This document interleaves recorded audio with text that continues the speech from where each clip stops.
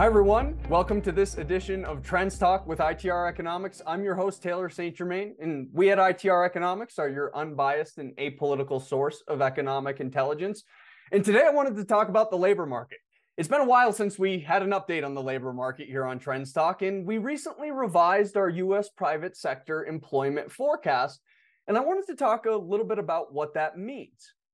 Now, we upgraded our private sector employment forecast. So previously, we saw some mild negativity. It was almost flat.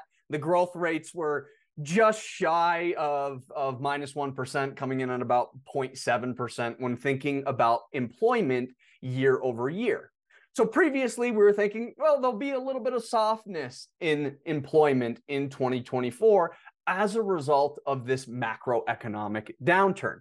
Now, there's still going to be pockets of employment that are weaker than others because some industries will be hit harder during this industrial downturn that we've been forecasting for 2024.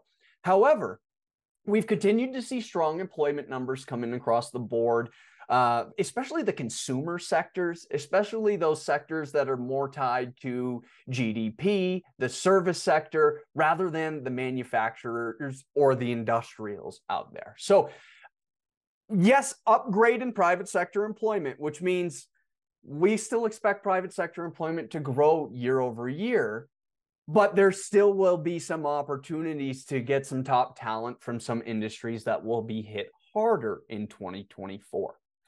And what does this forecast revision really highlight? Well, something we've been talking about for a while. Like I said, this is really a mild adjustment to our forecast, and we've already been talking about how tight this labor market is.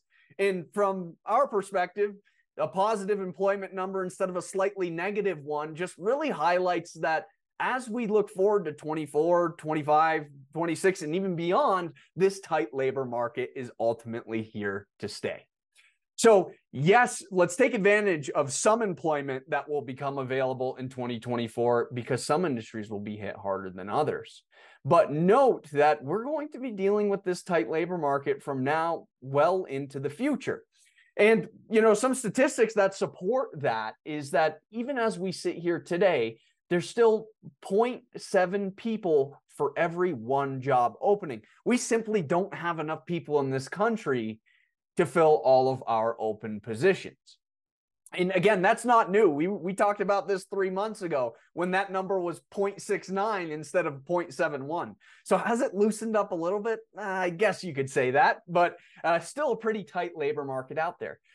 And with the economic growth that we have planned for 25, 26, and beyond, 24 is still a great time to be hiring, to bring on new talent while we are a little bit slower, so that we're prepared for the growth that comes out in 25 and 26 that we've talked about being forecasted for quite some time.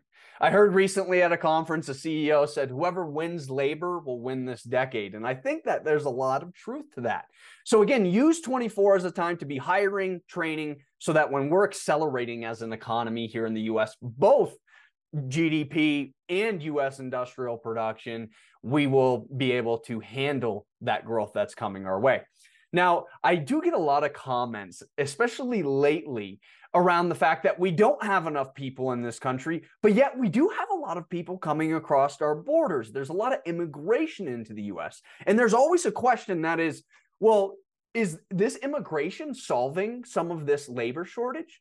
Well, if you look at a data set that we have access to, which is lawful permanent residents immigrating to the U.S., that number on an annualized basis, on a 12-month moving total basis, is at 1.018 million. As of today, we have 8.425 million open job openings. So yes, even though there is a lot of immigration happening to the U.S., 1 million lawful immigrants is not going to solve the 8 million job openings that we still have here today. I'm not saying it's not an important part of the equation, but it's not the overall solution to the equation, which is why we're also talking a lot about how to offset these tight labor conditions through automating and innovating. And again, 24 is a great time to be doing that so that you have these systems and efficiencies in place for this growth that we have forecasted for the economy in 25 and in 26. The last statistic I wanted to share with you related to the labor market is where wages are currently trending. As I said, there's a tight labor market, and with a tight labor market, we've seen wages generally elevated still. Now, it's not that they're not slowing like everything else is in the economy right now, but they're still elevated. If you look at a map of the US, the number one state in terms of year-over-year wage inflation is actually North Dakota at 7%. And the worst performer in terms of wage growth is California at a whopping 0% wage inflation. However, most of the countries within the US are between that 3 and about 5.5% range in terms of wage inflation.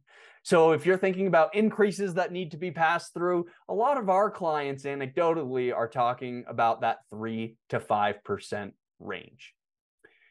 I'm personally working on our wage forecast with our team internally here at ITR. So we're going to have more information coming your way as it relates to wages over the next 3 years.